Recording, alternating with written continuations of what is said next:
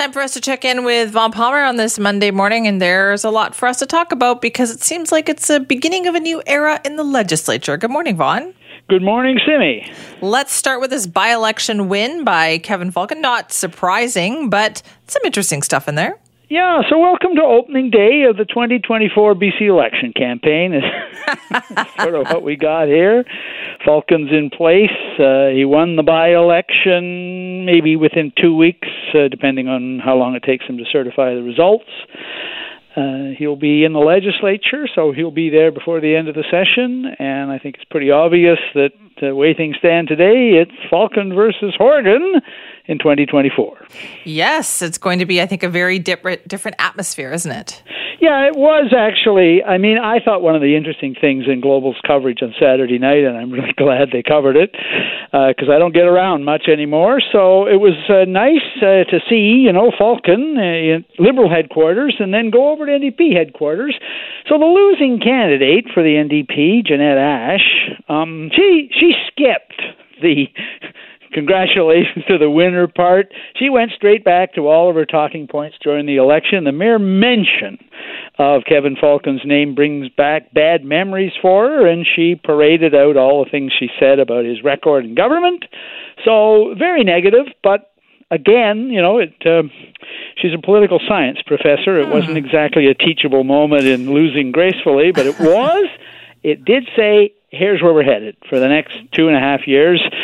The prize is British Columbia, and these two parties are going to be hacking away at each other's records from now to then. I very much got the sense that the NDP was kind of trying out lines of defense during this by-election. Yeah, you're right, Simi. Look, governments don't win by-elections, and certainly not in the safest seat for the opposition in the province. So why were so many people out there, cabinet ministers campaigning, even the premier put in a stop? And you're right. What they were doing was trying out their lines. Look, Kevin Falcon has a lot of baggage from the time he was in government, and you certainly saw that when the Liberals were in government, they ran 4 elections based on the NDP's record of the 1990s. You have an attack mode, you have a record of your own, and you try to make the voter go, well, we're not as bad as they are over there. Well, the New Democrats are going to do the same thing. Now, Falcon's comeback is, I'm going to run on their record. And, of course, he brought out some hot issues right now. He did an event on Friday with these parents who are unable to get a decent explanation for the government on why it's clawing back the benefit programs for kids with autism. Right. The NDP are very vulnerable on that one because, frankly, it's very hard to figure out why they're doing this. It's not the sort of thing you associate with an NDP government, for one thing. So that's that. Of course, housing affordability. Hey, the New Democrats made very good use of that in 2017 and 2020, so the Liberals are throwing that back at them. And the other issue, of course, and we've been covering it a lot, Simi, it's a hot issue and a depressing one, which is people who can't get a family doctor even if they want one, people who don't have one, waiting lists in health care. And we've said it before, it's a strong issue because it's not clear that the government can solve it in the short term. All they can do is wear it.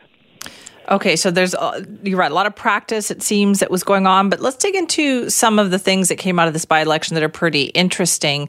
Now, he won with a good chunk of the vote, right? Almost 60%. Yeah, he got almost 60%. So Wilkinson won the seat even in a bad election for the Liberals. Wilkinson won that seat, the previous leader of the Liberals, 56% of the vote. So it's a very, very safe Liberal seat. So almost 60% of the vote, what's not to like? Well, one thing.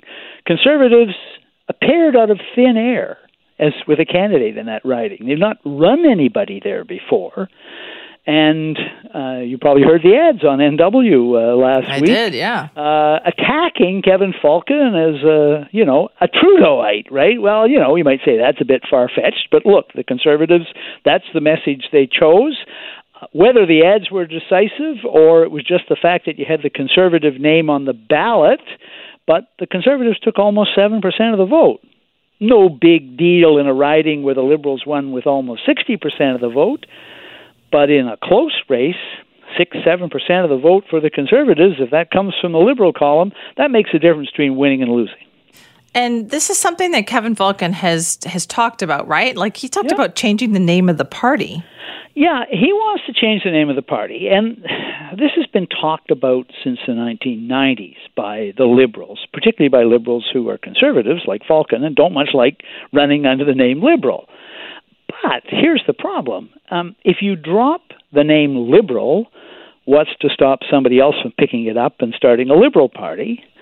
And the other problem, I think, was well illustrated by the battling attack ads in Quilchena. The Conservatives say, hey, these Liberals, they're like Trudeau Liberals. And the New Democrats are saying, no, they're extreme right-wingers. They're Conservatives. Well, if you change the name of the party, is it going to make it any clearer to the electorate what your actual brand means? Or are you going to have to go back and reinvent the brand? I mean, Social Credit was kind of a meaningless name for a long time. It bore very little resemblance to the original party of the 1930s and 40s that had that name. But the Socreds stuck with it for a long time because it was a recognizable brand in the election. People sort of knew what it stood for. Social Credit won most of its elections. And when you boiled it right down, it was not the NDP party. Now, there's an idea.